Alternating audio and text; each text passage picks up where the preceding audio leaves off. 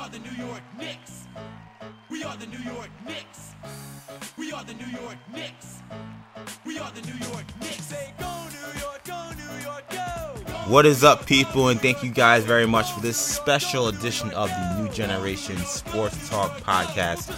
It is our State of the Knicks podcast, our first time ever doing a State of the Knicks podcast. If you guys listen to this show, you're used to hearing us talking sports. We talk a lot of basketball since that is our number one sport here. And usually I find a way as a Knicks fan on the show to shoehorn the Knicks in there, much to Kendall's chagrin being the Celtic fan here, yes, who does watch a lot of Knicks but is not necessarily a fan of the Knicks by any stretch of the imagination. So I thought of an idea. I was like, man, we got to find a way to talk Knicks, especially for people who listen to our show. Always say we love it when you guys actually talk Knicks because, you know, that's your wheelhouse. And I thought, what greater way to do that than just do a dedicated Knicks podcast at the start of the new year. So this is the first podcast of its kind, State of the Knicks, and I'm really excited because we got a special guest on the show that if you heard our sports show earlier in the week, I teased, and I'll bring him in a moment. But first, I want to introduce you to Kendall, who's here with me as always. Kendall, you found a way to... I didn't know if you'd show up when I told you we were doing a State of the Knicks podcast. Yeah. I thought you might boycott. I thought you might find a way to... hold out. You might do a holdout or something. I'm glad you find a way to make it here.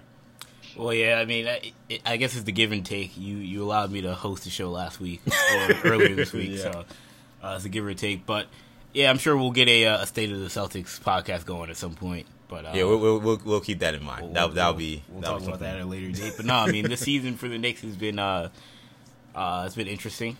It's been probably down in many regards, but there are some Knicks fans that have taken away a ton of positives, especially with some of their young players. So it's going to be exciting to kind of evaluate where the Knicks are right now as we head into 2019.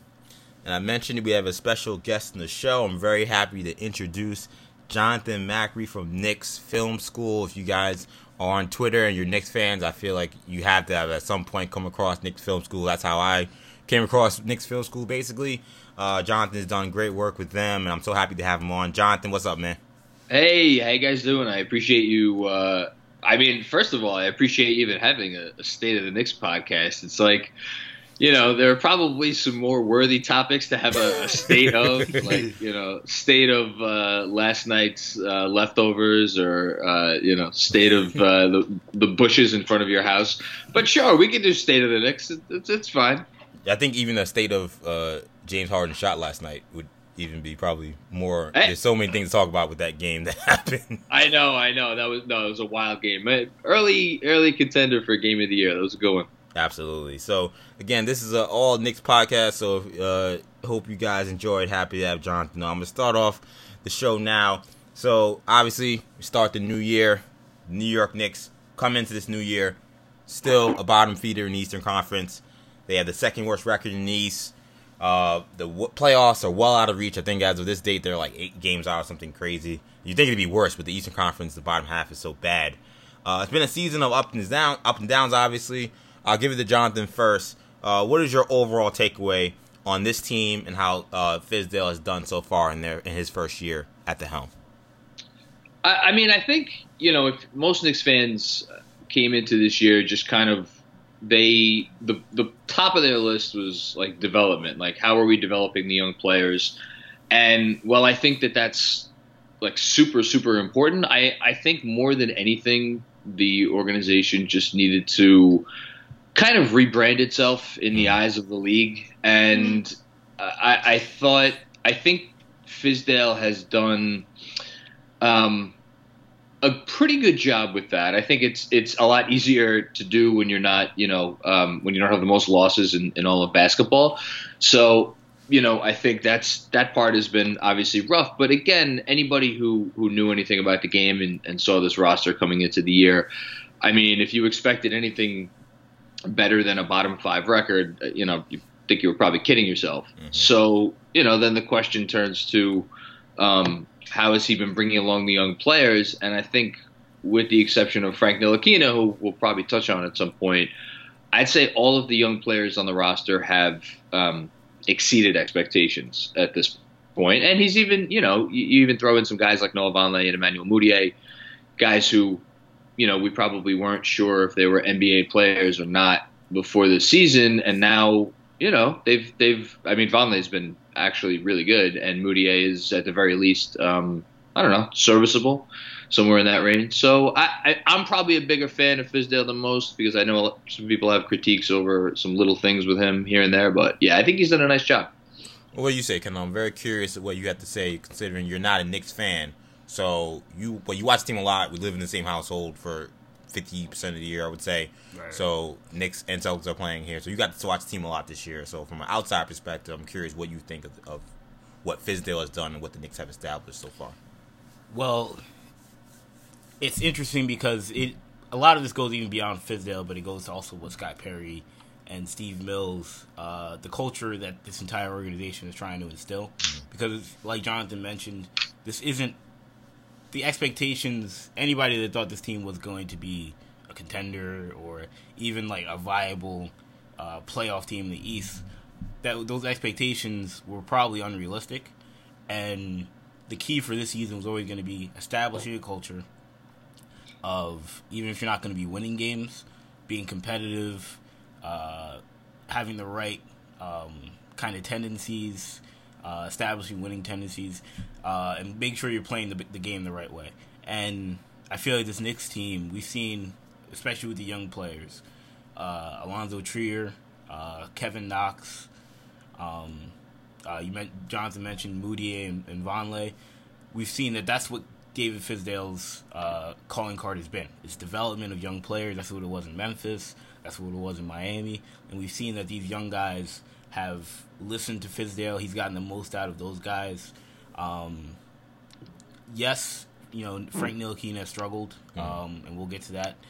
But I guess the issues that someone would have with Fizdale is a lot of the veteran guys maybe haven't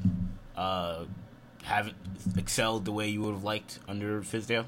Someone like Cantor, who's been, he's been up and down his entire career, so it hasn't been much different. But he's seen his role diminish a little bit. Tim Hardaway's had his ups and downs this season, but the biggest takeaway I've seen from Fizdale this year has been the way he's used his young players, Bishop Robinson as well.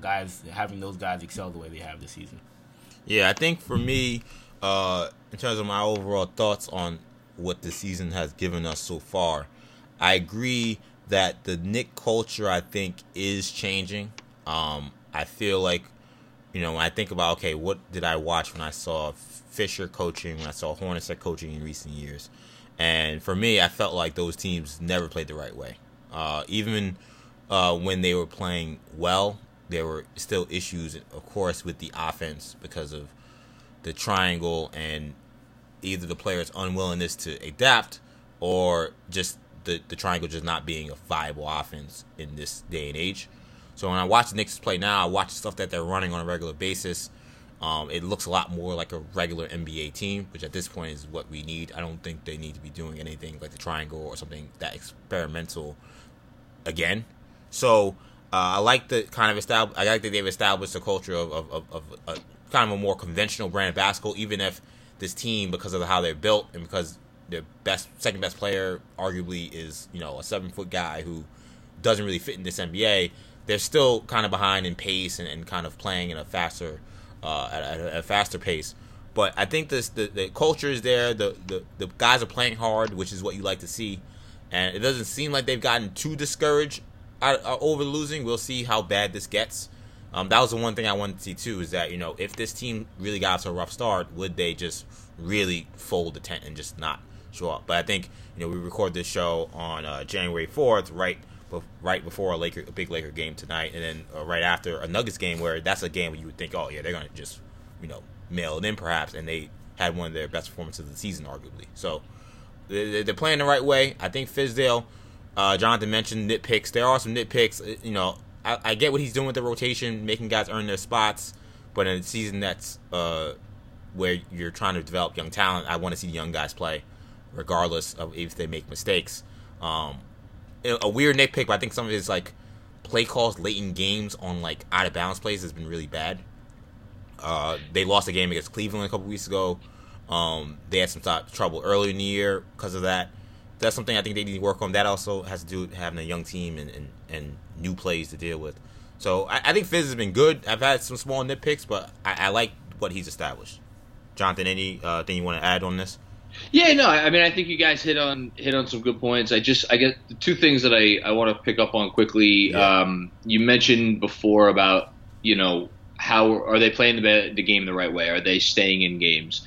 And by my count at this point, so they've played 38 games. I think there were, I want to say 5 that they were just basically like came out right away, doors got blown off, and they were like out of the game before halftime. Every other game, they at least were in it into like the third quarter, deep into the third. And then, don't get me wrong, there's been a ton of games where fourth quarter comes around, they may enter the fourth quarter down by, 8, 10, 12, something like that. And then the other team will eventually pull away. But that to me doesn't worry me as much because, again, the talent discrepancy between them and most other teams on most nights, it's really, quite substantial. Right. So, I'd much rather that than them coming out. And granted, their first quarters have not been good. That's been an issue for the team. But they're in games, in the first quarter, second quarter, into the third. So I like that. And then, in terms of, like, giving minutes to the veterans, I think it's in, there have been some veterans that have fallen out of the rotation completely, but, people still complain that there's not enough minutes going to, like, Frank, not enough minutes maybe going to Dotson.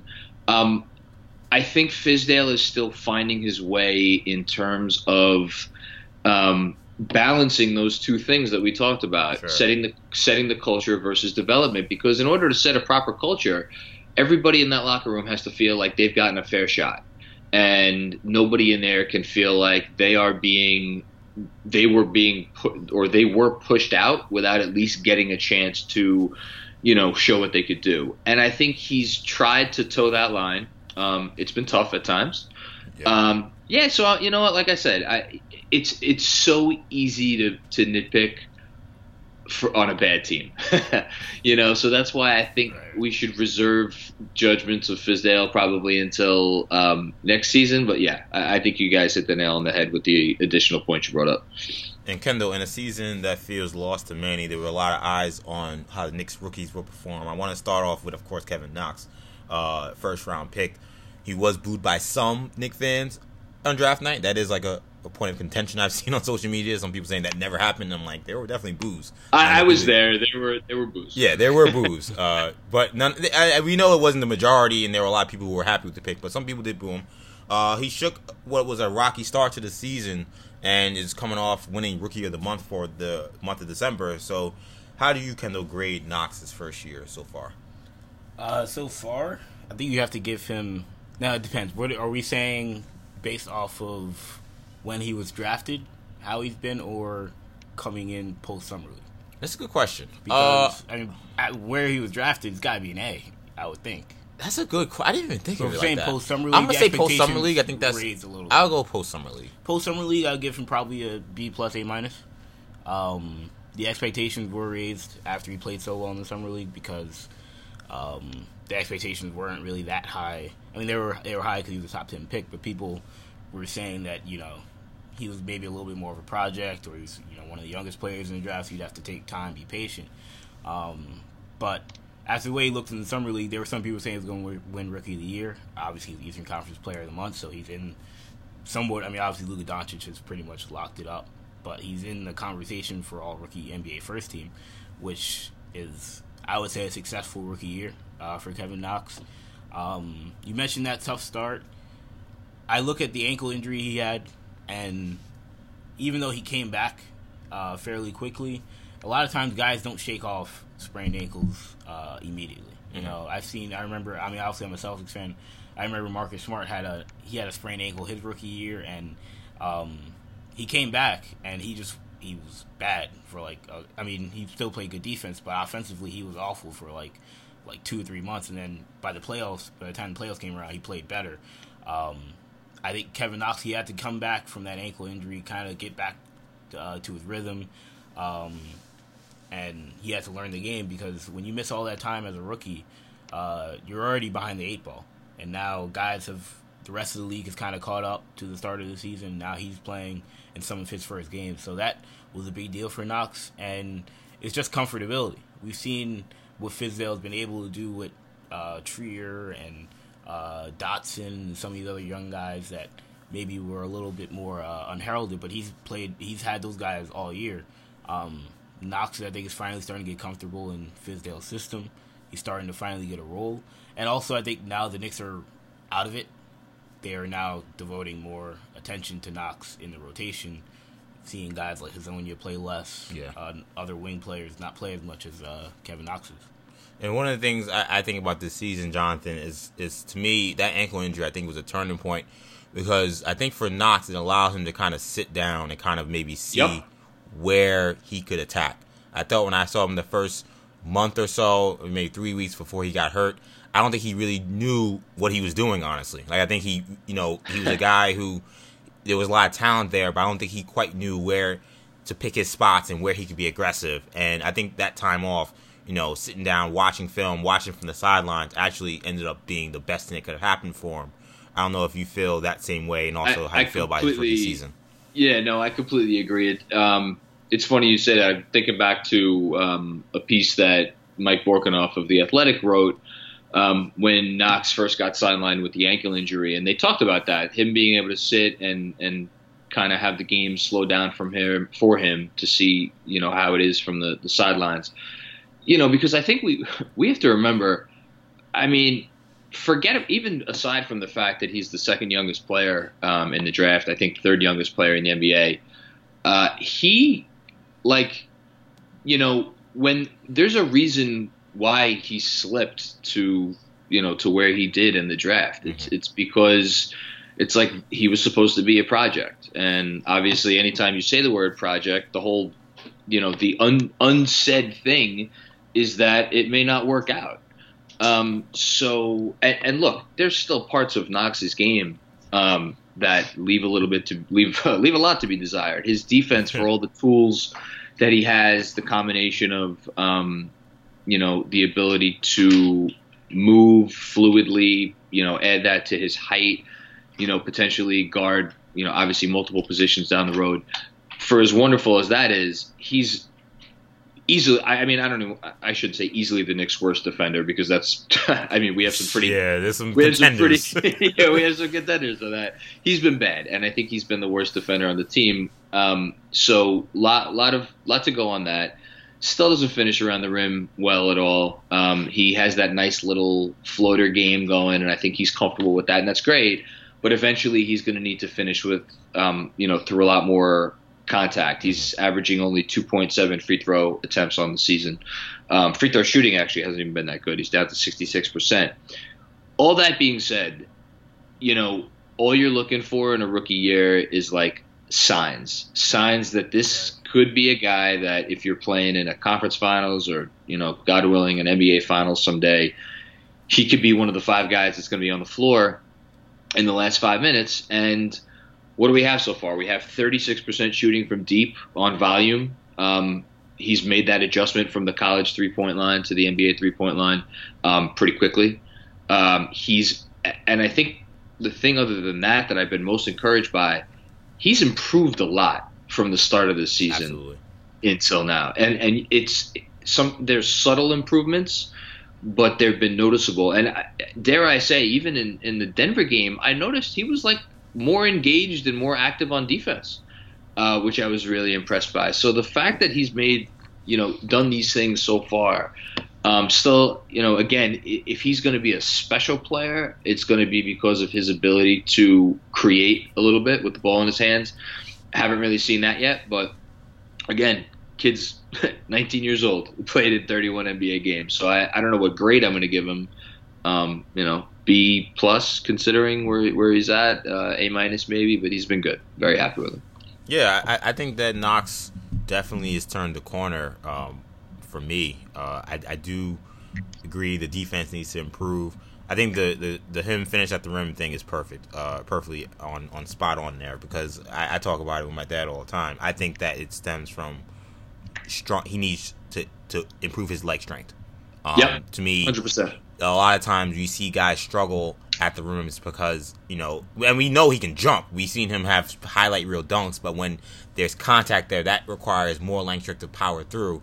And when he gets there, he looks like he's out of gas. He gets to the rim, makes this great move, and then he's there, and it's like he can't even get above the rim, and that comes from leg strength. So if he can work on that, which he's only 19 years old, there's no reason to believe he shouldn't be able to improve in that. He could end up being a good finisher at the rim. He's not there yet. Moutier is a great example of that. Moutier is a guy who's a terrible finisher in Denver. Like, it was one of the worst in the draft when he came out. It was a big weakness for his, and he could not improve it in Denver. And I think him getting in better shape, him improving his leg strength, is why we've seen him finish much better with the Knicks. So Knox, for me, that's the next improvement in his game. But he's got the jump shot. He's a pretty good ball handler. He needs to improve, but like for a guy his size to dribble as well as he does now at 19, I think he can end up being a very good ball handler.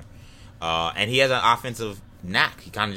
He has a knack for scoring. And for me, I would probably give him about a B, because the first part was so bad that it was like, Jesus, this is gonna be a long season. That's fair. I think you went to Rookie of the Month. That's a big accomplishment, so that raised your grade a lot. But because of that start, I'd probably only go B. But he's been good. The biggest thing that it wouldn't concern me because he's a young player, but and Jonathan's right. It's more about signs when you have a guy so young, guy 19 years old. You're not really worried about, and you're a bad team. You're not worried about, is he a winning player right now?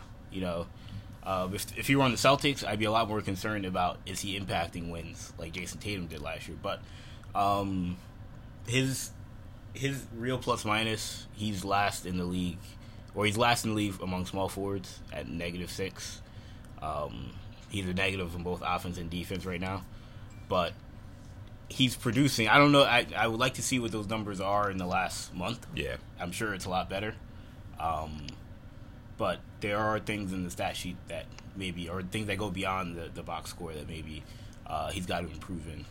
His impact on the game's got to be felt more positively, I would say. Yeah, he's got to impact the game more than just scoring, and that's the thing I think I would say he's definitely got to work on. So I want to shift the focus a little bit, because in a season like this where the team is clearly rebuilding, and they're likely going to have a very high draft pick, it's hard to find silver linings at times. We talked about Kevin Knox a little bit here, but there's some other positive developments that have occurred this season. Mitchell Robinson has flashed some really impressive defense and athleticism. Even though he's had to battle injuries recently, we talked about Alonzo Trier earlier in the show. Is part of the Knicks' future, at least the immediate future. He signed a 2-year deal with the team after being a two-way player. Tim Hardaway got off to a hot start, and then the heel Plantar Fanchatti situation seems to just ended his season in terms of being that kind of player he was earlier, even though he's still trying to fight through it. And we talked about Noah Vonleh as well, who's had a really, really good start to this season. I'll go to Gilgeous Buchanan first, and of course Moutier we mentioned as well. One of all the things that went down this year, Kendall, what has been the most positive development you're going to be following in 2019? For the Knicks, I think because of the way this draft is shaping up, we have we knew before the year, assuming they don't get the number 1 pick and it's Zion, there are a lot of wing players that the Knicks are going to have to be looking at. R.J. Barrett, Cam Reddish, to name a few. How do guys, or a guy in particular, on Alonzo Trier, really, you mentioned he's part of the immediate future, but do you look at Alonzo Trier and say he is the 2-guard of the future? Because if the Knicks get the number 2 pick in the draft, there are going to be a lot of people that say R.J. Barrett's got to be the guy. He's the second best prospect in the draft. Now, that depends on who's evaluating. How do you feel about R.J. Barrett versus, a point guard in John Morant or whatever. But, Alonzo Trier makes you feel like you already have Tim Hardaway Jr. as a starting shooting guard now, even though he's a guy that could also play the 3 at times, but then you also have Knox. How do you feel about not only Trier, but then also how do you feel about Moody at point guard? Because that's going to be a big difference in and Frank, that's going to be a big difference in who they draft in that number 2 spot or that number 3 spot or that 4 spot, wherever they end up falling. Again, this could all be a moot point if they end up at number 1 and they draft Zion. But if they're not at number 1, they're pretty much guaranteed to draft a guy who could it's going to be overlapping some of the guys that play ball that they have already. So we're going to have to evaluate who are the keepers and who are the guys that are expendable. What about you, John? If we're talking about something to like about the team, I mean, I like quite a few things about a team, probably way more than I should, given that they have not had double-digit wins yet. For me, though, it's easy. It's Mitchell Robinson. It's like I was happy that they drafted a guy at 36 who was on a lot of people's boards a top 10 talent. I also thought there was a potential that it was a wasted pick, because if a guy's a top 10 talent, there's a reason he falls to 36. And obviously there was some, he dropped out of school essentially and didn't play anywhere for a year. And there was some other kind of off the court, stuff and rumblings and whatnot. He looks the part of a guy who can be a difference maker at this level. And you look around the league, every team needs a guy like this. A guy who can rim run on offense. Obviously he needs to learn how to set better picks. But rim run on offense and switch and block shots on defense, like that trifecta. I mean, that's essentially the Clint Capella trifecta, right? And the Rockets just got him for whatever, I think $16 million a year, and I think that's considered a good deal. So to have this guy now on, $1 million plus a year dollar contract for 3 more years after this one, and then you worry about what happens after this. Like, he's a positive contributor. Maybe not. I shouldn't go that far, because he fouls obviously way too much and some still jumps at shiny objects at times. But I could see him by next season even being a positive contributor for this team. And if he hits in terms of his potential, man, did they get a steal. So of everything that I've seen, he's been I would say the most pleasant surprise so far. Yeah, I mean, I agree. I think Robinson, his ability to defend the rim especially, is something that's so appealing, because in this NBA where you have teams basically saying, all right, it's the 3 ball or something at the basket.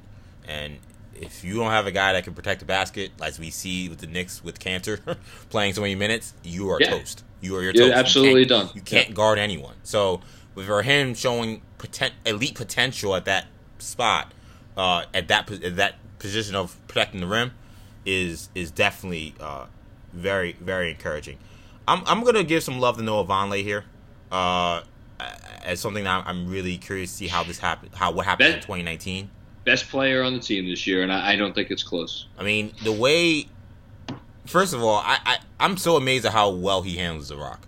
Like, I don't know, that was not something I even remembered. I mean, he came in kind of with a point forward reputation. Yeah, you know better because you're a recruiting guy. So even in high school. Yeah, he was kind of a 3-4 that Indiana. He got big and strong and really develops into a power forward. Yeah, and it's not like he's ever had it's more been a basketball IQ issue than a skill set issue. Sure, but I think now his basketball IQ is starting to catch up to the skills that because the way he can bring the ball up the court and how that helps initiate the offense.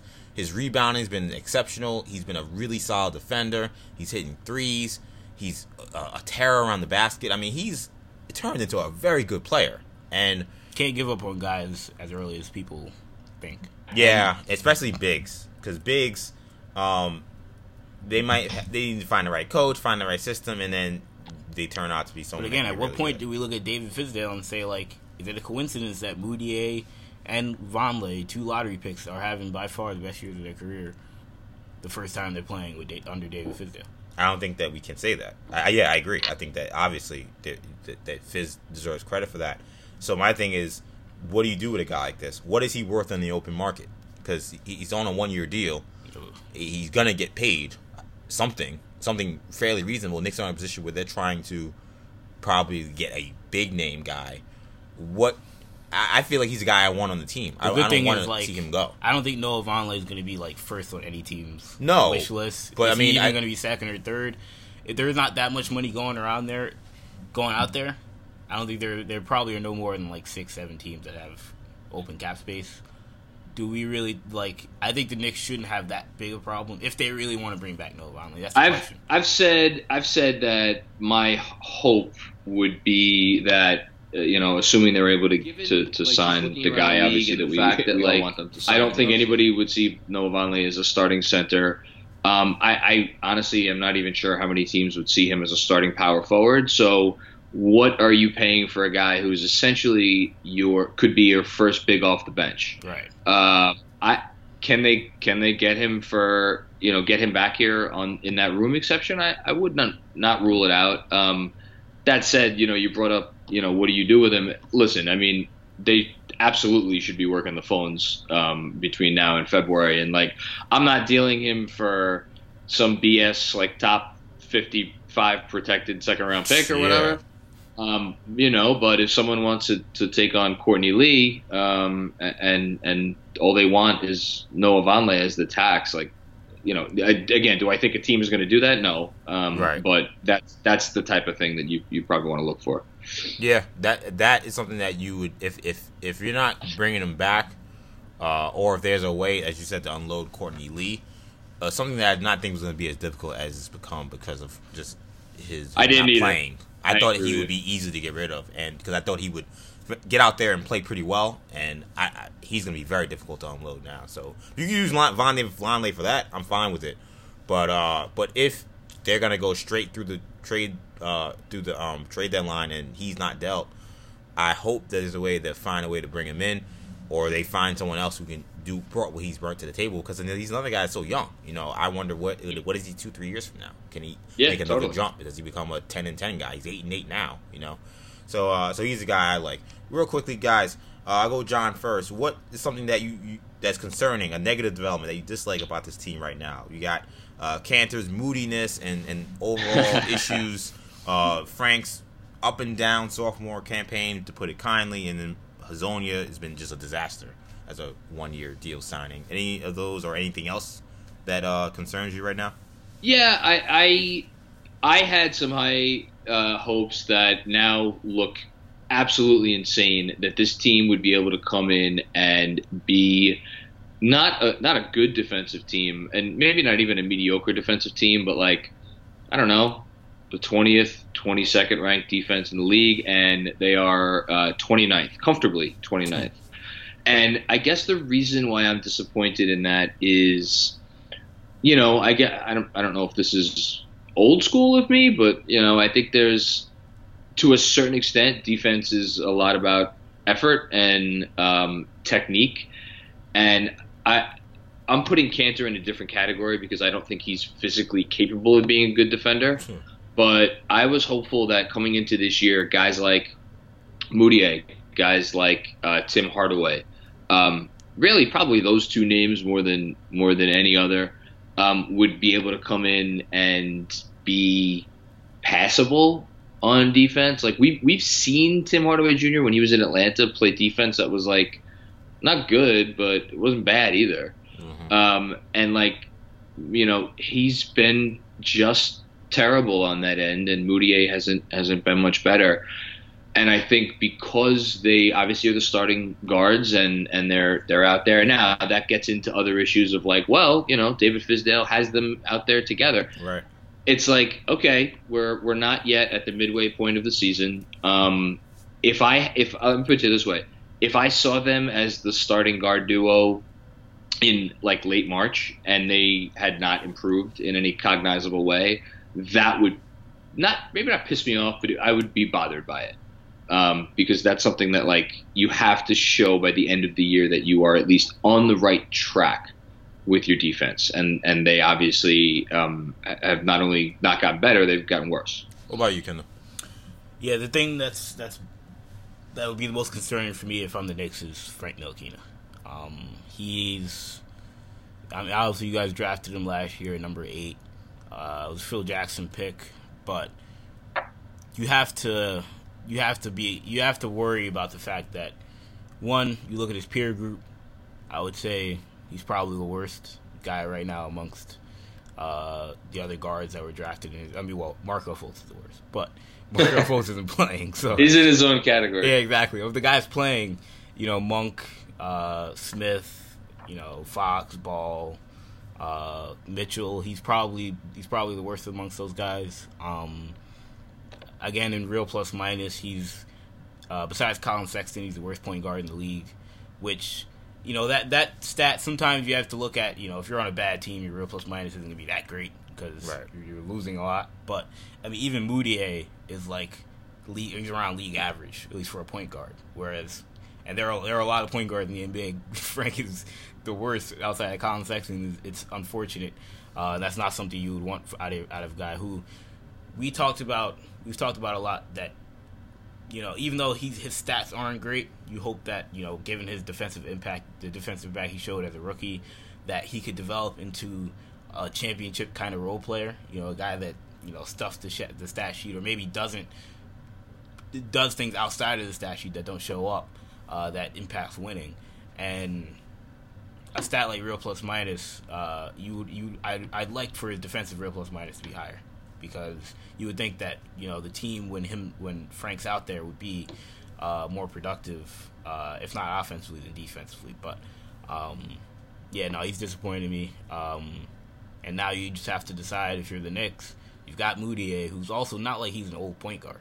You know, he's also kind of a young point guard. Yeah, 23. He's 23 years old.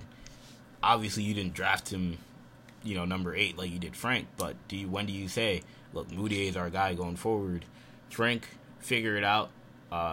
You know, maybe we have to move you to the 2. Maybe you're a backup long term, or maybe we move you. But it's regardless of what their plan is with Frank, it seems like that's the most disappointing development this season.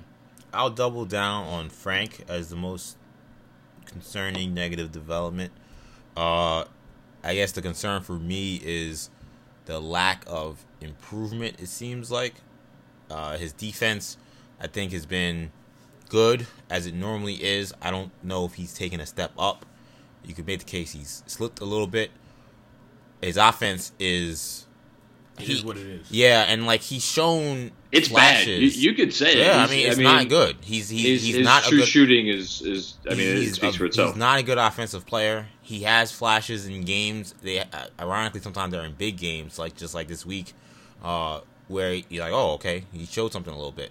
But otherwise, he's a non-threat offensively, to the point where when he has good games, I have to then double back and say, okay, is this a good game purely because the other team he's not on the scouting report and like he's making shots tonight.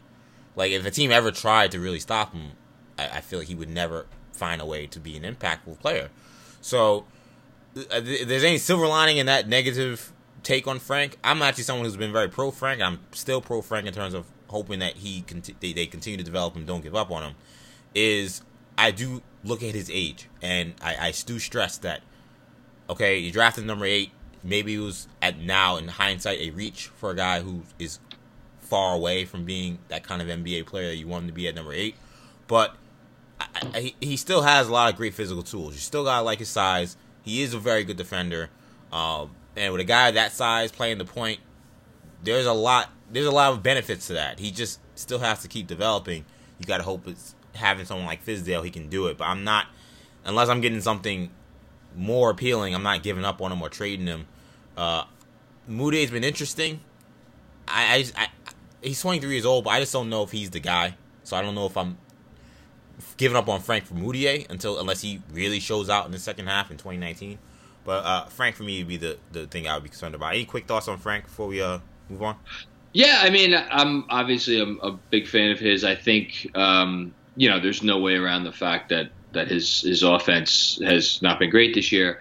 I think I've been really encouraged by the flashes that we have seen from him over at time, not consistently, but at times over the last month since he sat the 3 straight games. I think we've seen more extended stretches of the type of basketball that they would like him to play, and that, quite frankly, you need to play at times if you're going to be a point guard in this league, in terms of style, aggressiveness, that whole thing. I thought in a lot of ways the Denver game, which is why a lot of people were annoyed that he only played 19 minutes, you could argue it was his best overall game of the season, or maybe definitely top 2 or 3. I'm high on. It's like, I guess this is a good transition into, I guess, what our last topic is going to be, which is kind of final thoughts. I am very curious to see if Fizdale from here, and not only Fizdale and the front office from here until April 10th, which is I think the day of the last game of the season. I want to see if they could tie up some of these, I'll call them loose ends. So it's like we've talked about it on the podcast. Guys like Emmanuel Mudiay, guys like a Noah Vonleh, guys that are going to be free agents. Is there a move there to be made? Frank Ntilikina, I've argued that Fizdale has a plan for him and that we're going to see the fruits of that labor long term. Like, okay, last 40 games, last 30 games, are we going to see it? The defense, you've experimented with zone, you've played crappy defensive players, you've given them a long rope. Yeah. Like, okay, now I want to see from today until the end of the season, can you get up to, being a top 25 defense, even maybe a top 20 defense?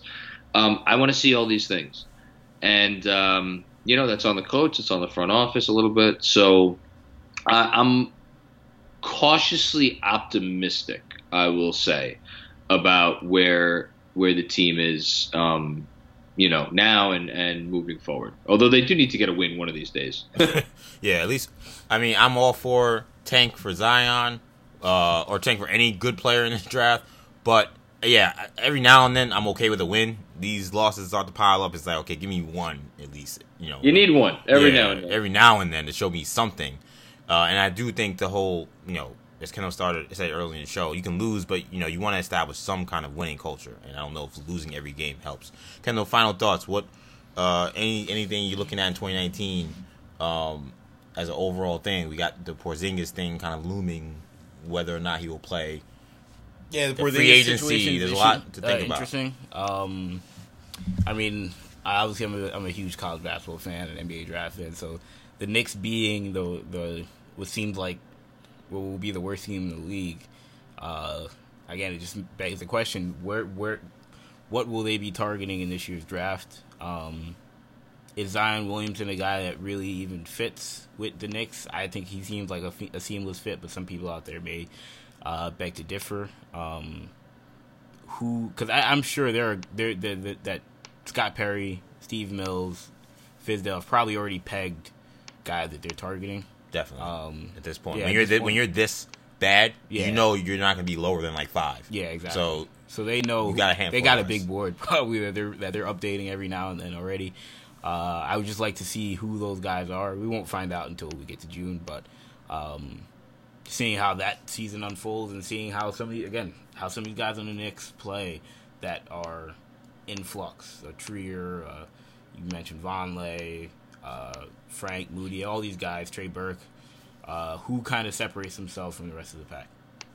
Yeah, and I guess to close, I kind of agree with that kind of last sentiment. Is yes, the draft stuff is big, and the free agent stuff is big, but I do kind of we all agree there's a clear logjam with this team. There are a lot of guys, very few. Some guys stand out every now and then, but no one has really separated themselves. Where I look at this team and really, I'm gonna even say beyond Kevin Knox, where I'm looking at him and say, okay, this team, these are the guys that I'm definitely moving forward with when this team eventually is good. I can't guarantee I feel that strongly about anyone else besides him in terms of feeling like I think that he's part of this future potentially. And that includes Frank. And I'm a Frank guy, but he's got to show me more in 2019 for me to believe at this moment. I'm going to give him as much rope as he needs because I think he's just a guy who needs a lot of time. But that will be something I want to see happen. And I want to see what happens to the big guy, Kristaps Porzingis, because it is 2019, so we will have another season in this year. So he's going to come back, we would think, at the latest beginning of next year. I don't think he's going to play this season, personally, but depending on what the roster is and how it looks, how he comes back and how healthy he is, I think is going to be the biggest story. It's going to really be the only thing that matters once this is all said and done. Any final words, John, before we get out of here? Yeah, I mean, I'm as hopeful as you could be about a 9-win team as I think is possible. You know what? The only other thing I want to say is it could get very easy for the narratives and the energy and like just the feeling around a team to go it doesn't matter what you say before the season. They essentially said before the season, we're gonna, we don't care about winning any games. Yeah. We're gonna play the kids. Like, you could say that until you're blue in the face. When the losses start piling up, it's really easy for that to all go by the wayside and for things to turn really sour and for like things to start coming out of the locker room and like this, that, and the other thing. And like, other than, your usual New York tabloid stuff, like, I like the fact that the overall energy surrounding the team, and like even Rebecca Harlow talked to me about it the other day. It's been good. It's been positive. And will that remain the same if the losses continue to pile up from here? That's a different story. But my hope is that they actually, maybe around the 45, 50 game mark, maybe they start winning some more games that they're not supposed to. That would be something I'd like to look for. Yeah. Yeah, I hope that there's some improvement. I hope it's not enough improvement to not give them arguably the best shot, if not one of the best shots at the lottery. But yeah, some wins every now and then is something that we would like to see. But this is going to be a crazy year for the Knicks, or regardless of what happens, because at the very least, Kristaps Porzingis is coming back. At the most, you could have a superstar from another team on the team. So it's a lot of unpredictability. Could they have the number one pick? What's going to happen with Frank, Mudiay, Vonleh? It's a lot of crazy questions. This team, even when things seem dark, it's funny because a lot of the media narrative has been like this team's completely unwatchable and there's nothing to care about this team, and they are hard to watch. But I think the fact that there is still so much conversation on social media and amongst Knicks fans and Knicks media about the inner goings of this team and what's going to happen shows that New York is still a basketball city. The Knicks still matter, and I'm hoping that 2019 we really start to see the light at the end of the tunnel. But Jonathan, thank you so much for joining me. Do you want to please tell people where they can find you?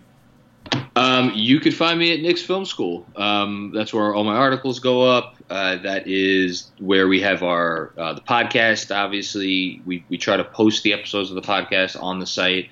If you're not familiar with the podcast, just look it up on any podcast service: iTunes, Spotify, SoundCloud, Google Play. Just called the Knicks Film School Podcast, and then yeah, follow me on Twitter if you're not doing that. I've been told that I'm a good follow, although I think people are probably being too kind. I am at JC Macri NBA. So yeah, I appreciate you guys having me on.